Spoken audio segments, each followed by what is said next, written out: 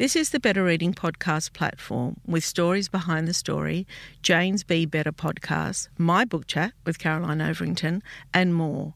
Looking for a particular podcast? Remember, you can always skip to it.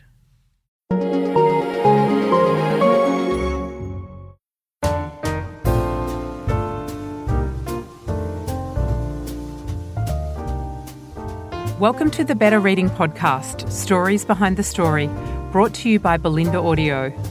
Listen to Belinda audiobooks, anywhere, everywhere. Hi, this is Cheryl Arkle from the Better Reading Podcast, Stories Behind the Story. We talk to authors about how they came to tell us their story. Zakiya Dalila Harris, welcome to Better Reading. Thank you so much. I'm so excited to be here. Yeah, all the way from Brooklyn. Yes. I always forget how wild our time difference is. yeah, it's funny because you're having dinner and I've just had breakfast, but yes. It's real time. Yes. Let me introduce you because we don't know a lot about you here yet in Australia, but we're going to very shortly. Zakiya is a writer from Connecticut who now lives in New York. She has a Master's of Fine Arts in Creative Writing from the New School. She spent 3 years working in publishing before writing her debut novel, The Other Black Girl, inspired by her own experiences as a Black woman in a white-dominated industry. The novel sparked a huge publishing bidding war, and the TV rights have already sold, with the thrilling, dark social satire set to become a hit. It's an incredible story, and believe it or not, there's just so many parallels to my life, even though I'm miles older than you. But let's talk about... I'm so curious. I'm like, I hope, was it the Grease? Well, I agree wholeheartedly that publishing is a very wide industry. It is the same in Australia. And I worked in it for 3 years. So I started off in retail. I started working in a public library, and then I was a bookseller, and then I was a book buyer, and then I got my first job in publishing, which was such a privilege. However, I was the only person of colour, and that was just Lebanese Australian. I was really surprised at the lack of diversity, and it continues. The people selecting and telling the stories are really all largely white people. Yeah, definitely. And it's one of those things too, I think, until you're, as someone who's worked in it, right, behind the scenes, we know what that means, right? We know how every step of the way that affects who's getting published, what books we're hearing about, what's getting talked about then 1 year, 2 years, whenever the book comes out later. Like, the people who are sitting at that table control so much of it, right? And a lot of consumers, I don't think, really know that. So I kind of wanted to get into, the man behind the curtain, so to speak, of who's pulling the strings, and also why we should think about that and why we should be concerned about how non-diverse it is. Yeah, it's interesting because we talk about the selection process, and what I think they do an excellent job. I love them. It's where a lot of great books have come from. And, I tend to think that it's the reason why self-published books don't work, because, books that go through publishers really get their professional treatment, if you like, the editorial process, as you well know, the messaging, the marketing, the publicity, and they do a really, really good job. And we know that because we've read so many good books over the years. Now, if you were to say to people in publishing, we need more diverse stories, what really surprises me is how shocked they are about that, And then I look at editors and publishers in this country, and probably 90% of them are white Australians. Yeah, it is really interesting because I do think, specifically with publishing, I think that the need for diversity also is not just what books are being published. It's who is working there. I also think that the problem is a lot of people have different definitions of what diversity also means for publishing authors. I know there are here definitely a large number of Nigerian authors who are published, Nigerian American, all throughout the diaspora. Still not the numbers it should be, but definitely a decent representation.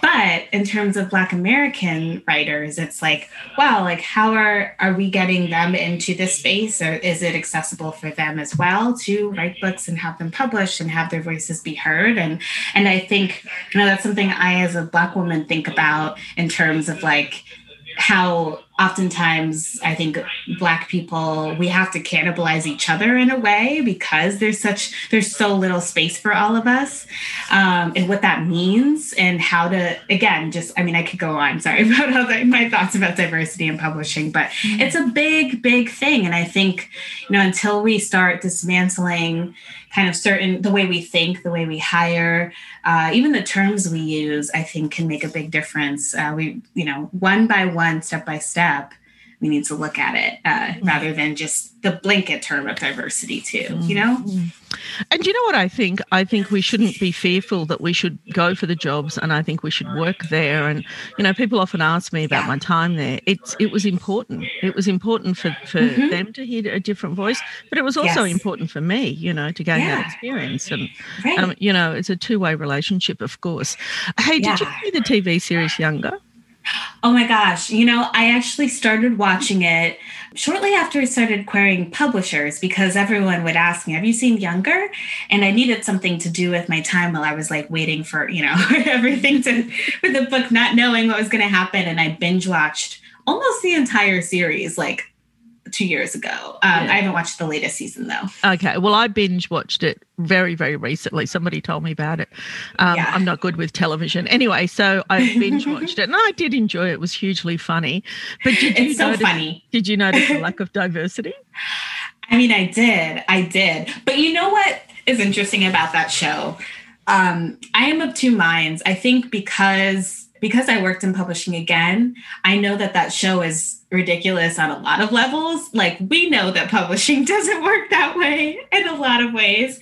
And so I think for me, the diversity problem, like the lack of diversity was huge, but there were so many other glaring things as well that I was like, this is a complete escape for me because this is not my experience. Yeah. I loved it. I absolutely loved it too. And I guess because you and I had worked in it, I really loved it. And I loved, for me too, it was noticing the difference between Australian publishing, I guess, and American publishing. And I often wondered, is that how they do it over there? Yeah. Oh, that's so funny. I actually hadn't thought about that other countries would be watching and be like, oh, this must be. Yeah, because in our, over here in publishing culture, authors tend not to pitch to publishers. It's the other way around. Publishers to authors. Yeah.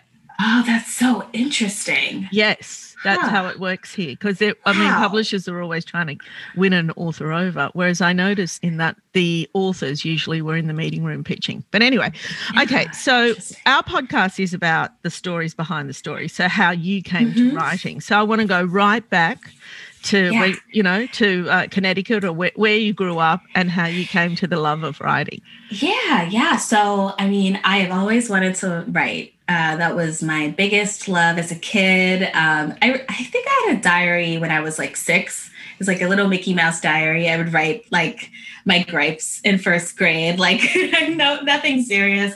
But I loved putting a pen to a page. And as I got a little older, I started writing stories by hand in notebooks. And then once I learned how to type, I would type them up on my computer and print them out. And so I was always of that mindset. I was a big reader too. I loved the Goosebumps series was one of my favorites. Roald Dahl. I loved Matilda, the BFG, so many of his stories. And I was really into it. And then once I turned 11 or 12, I was a big reader of American Girl magazine, which I would be surprised if it made it to Australia, but it's like the people who make the American Girl doll line here, they also had a magazine for young people, and it would be like recipes and arts and crafts guides and like advice column for young people, and like another segment was stories, like writing. And there was a prompt that asked me to, or not asked me, but asked readers to write a story accompanying the photo, this illustration. And it was one of a girl looking at take something in her hand. She's standing by a mailbox and she's like, oh my goodness. And then her two friends are next to her, like with similar faces of like, what's happening? And I took that and I made a story. Basically, the girl in my story won 2 tickets for a concert of their favorite artist, and she could only bring, of course, one friend, and that's what the story is about. But my story won the contest, and it was published in the magazine, and I got they made a little book out of it. I still have it in my bookcase, actually. Oh, lovely. Yeah, so I think for me, I wasn't a particularly confident or outgoing person. I was very introverted, loved reading, loved writing, but for me, that showed me how I could use those skills that I loved and win this thing that beat out a bunch of other writers. And so that was a big confidence booster for me. And then as I got a little older, I was taking English classes, loved those the most. And in college, I majored in English literature and also studied writing. And then I did my master's in fine arts and creative writing a few years after that. So writing's always been in my mind somehow. I was also writing book reviews when I was doing my master's degree, trying to do a lot more nonfiction, actually, because that's what my degree in graduate school was. It was nonfiction writing, not fiction, which is always kind of interesting for people to hear because it's interesting, though, for me, for people to find it interesting because the book, The Other Black Girl, is a lot of it parts of me that I was parsing out in my early 20s of Nella's not worrying if she's Black enough, worrying if she fits into Wagner enough, that constant twister kind of game that she plays is one that I experienced. So that was very much easy to meld my experiences with hers. And then I of course worked in publishing. So tell me about that. So how did you get that? And why that? Yeah.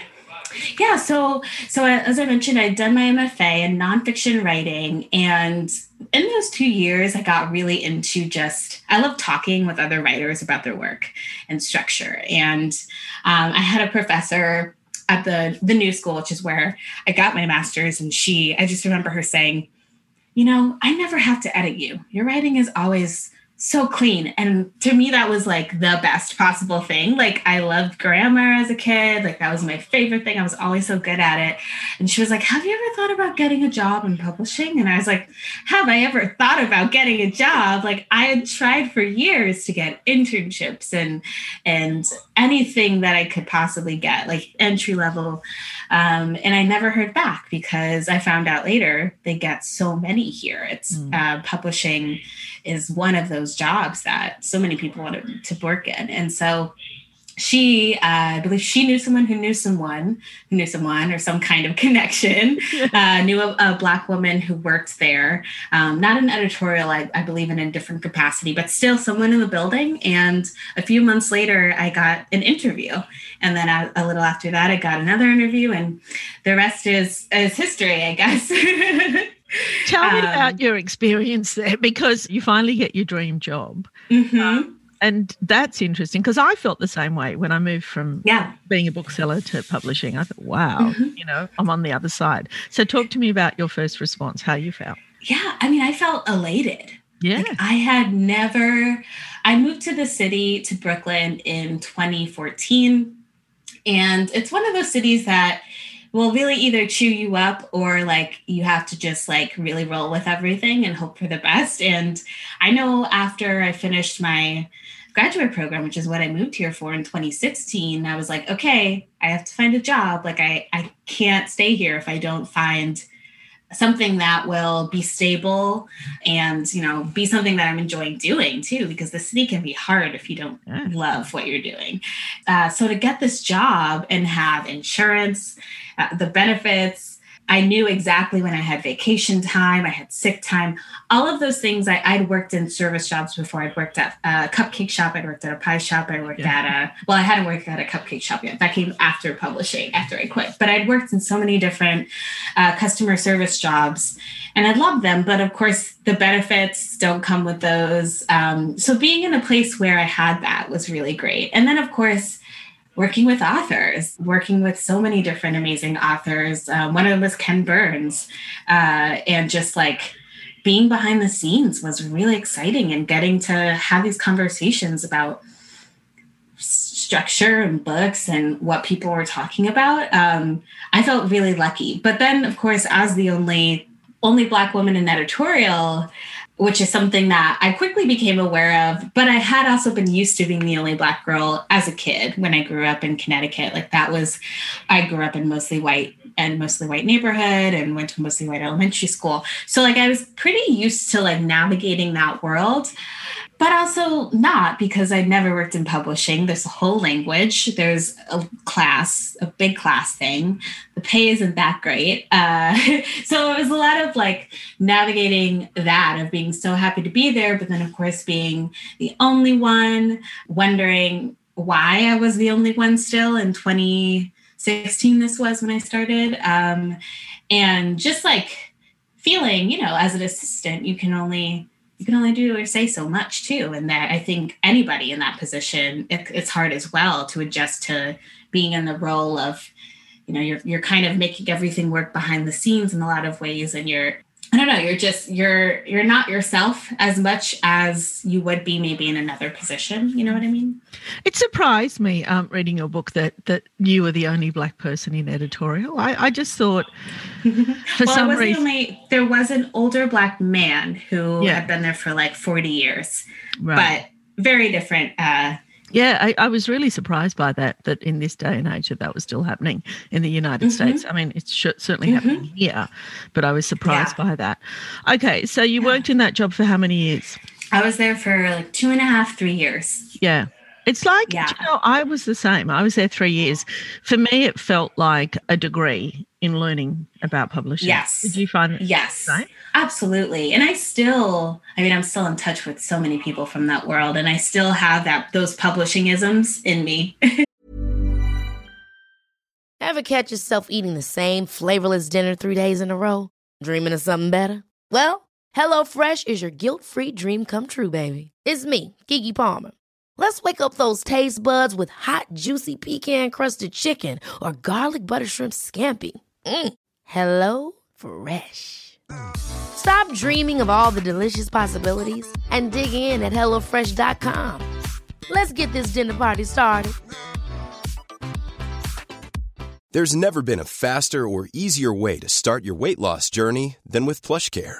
PlushCare accepts most insurance plans and gives you online access to board-certified physicians who can prescribe FDA-approved weight loss medications like Wegovy and Zepbound for those who qualify. Take charge of your health and speak with a board-certified physician about a weight loss plan that's right for you. Get started today at plushcare.com/weight-loss. That's plushcare.com/weight-loss. plushcare.com/weight-loss. So did you think at the time while you were working there that you wanted to write?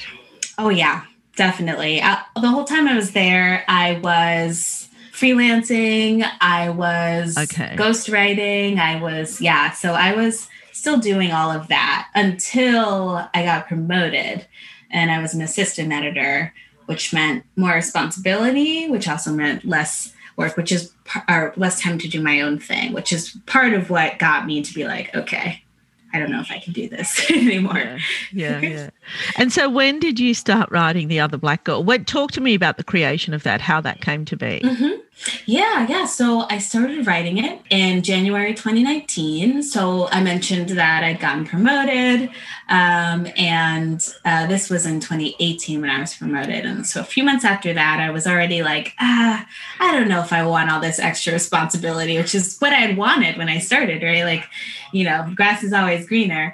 But so I'm having those moments, those thoughts in my mind. And then I happened to be washing my hands in the bathroom one day at work, and standing at the sink, another Black woman comes out of the bathroom stall, and I'm like, oh my God, who is this person?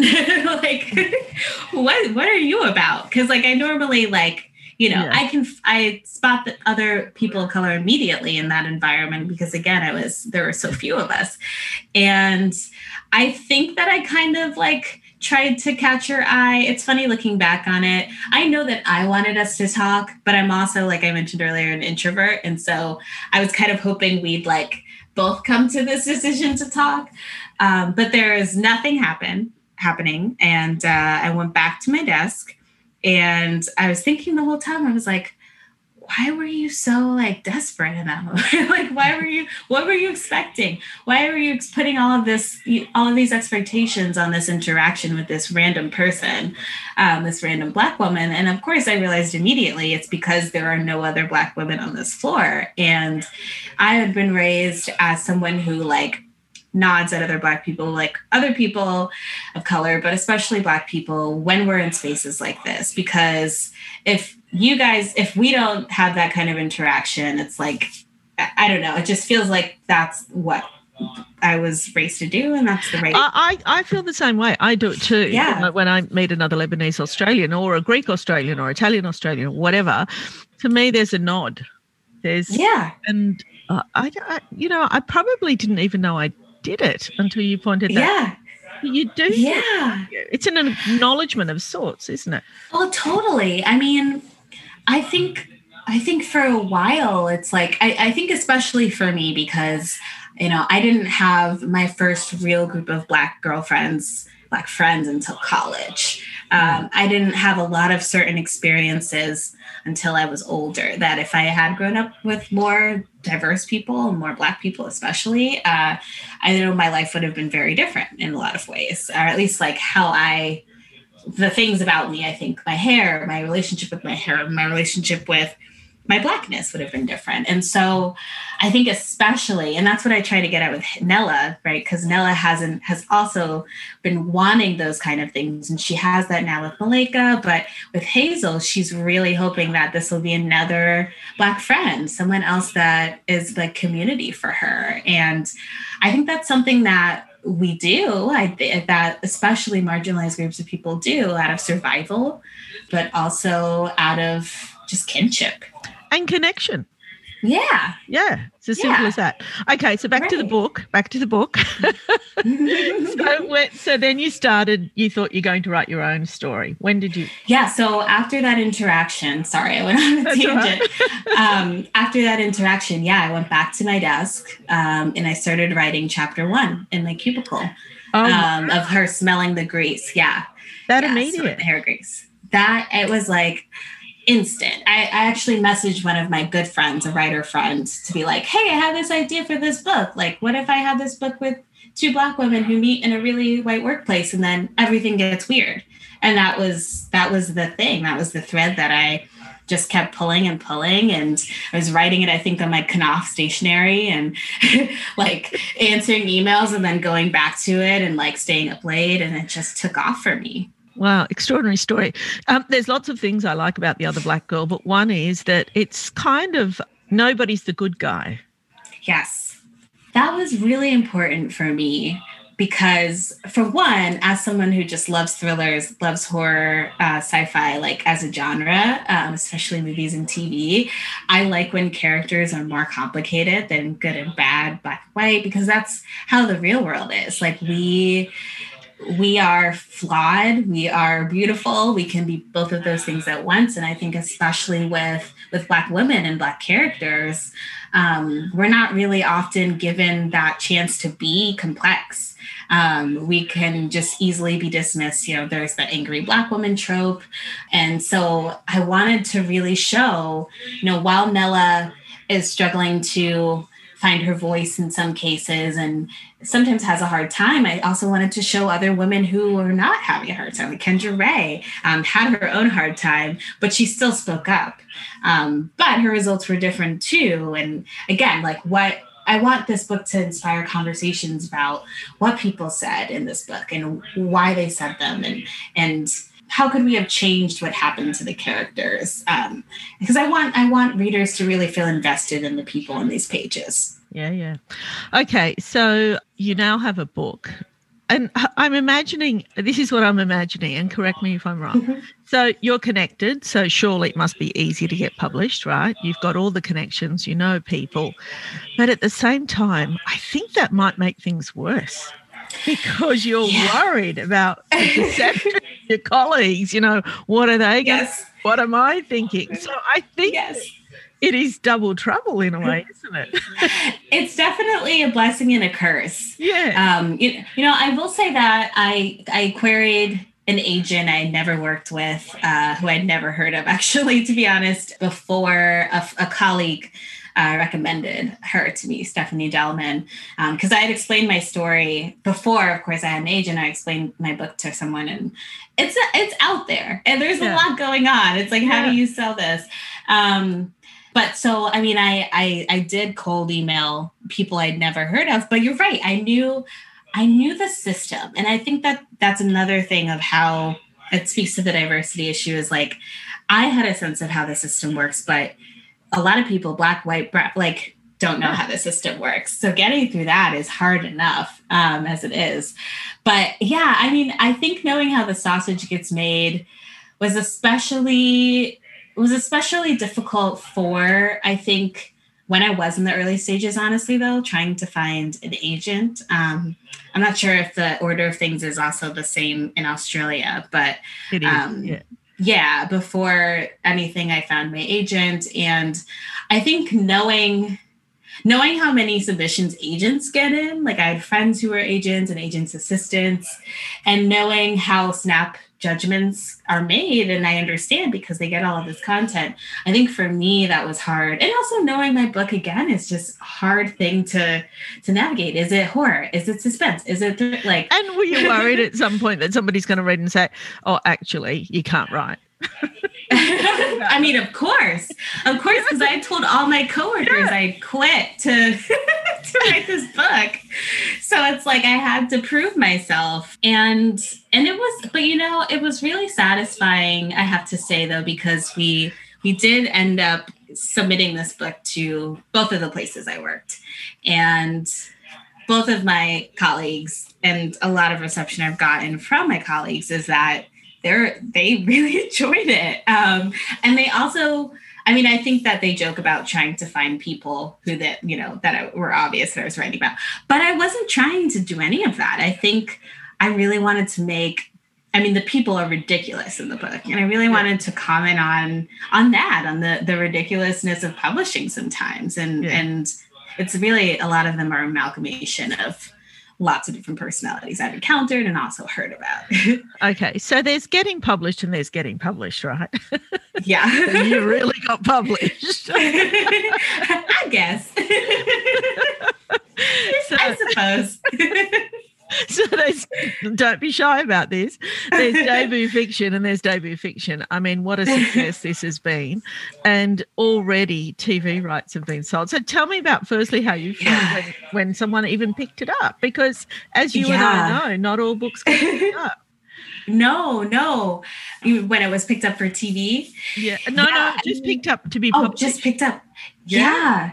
I mean, again, right, we know the sausage, again, I think that's the other thing is like, there are so many good stories. I read so many good stories and good proposals for books when I was an editorial assistant that for various reasons that really had sometimes nothing to do with the authors, we just couldn't buy. And maybe it had to do with the fact that we'd already published a book that was in a similar space, or, you know, how much money should we offer? Well, someone else is probably going to offer them more. And all of those things that go into it that have very little to do with the quality of the writing, although that's always, of course, taken into account too. I'm not trying to downplay that, but lots of forces at play. So to feel like this book was, I mean, to get an agent was incredible. If I had just gotten one publisher, I would have been ecstatic because that was all I wanted. Like just one person interested, that's all you need. Yeah. So to have the response has been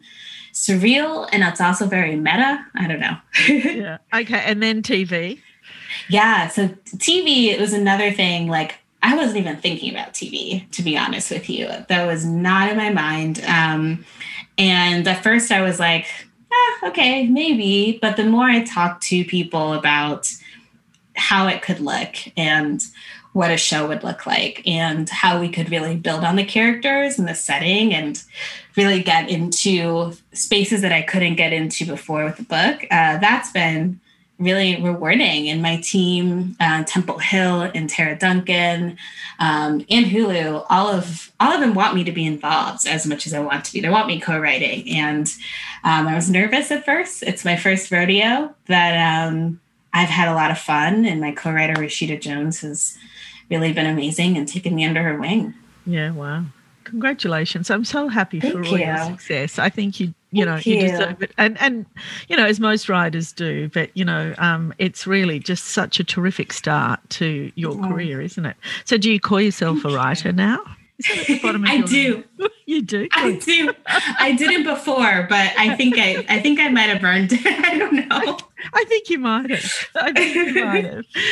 So, Gia, thank you so much for your time today. I have really enjoyed our chat. Oh, me too, Cheryl. Me too. I appreciate you having me on.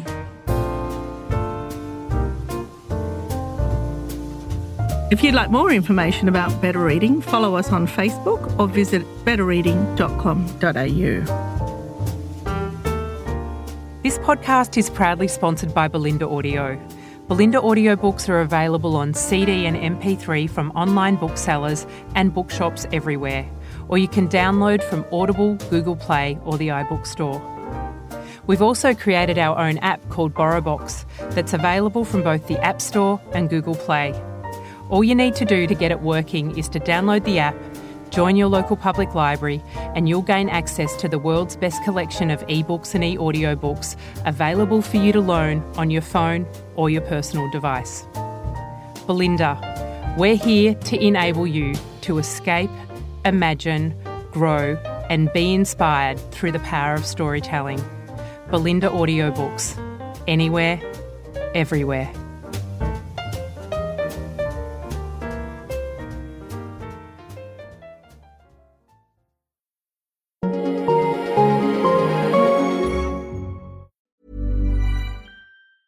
Planning for your next trip?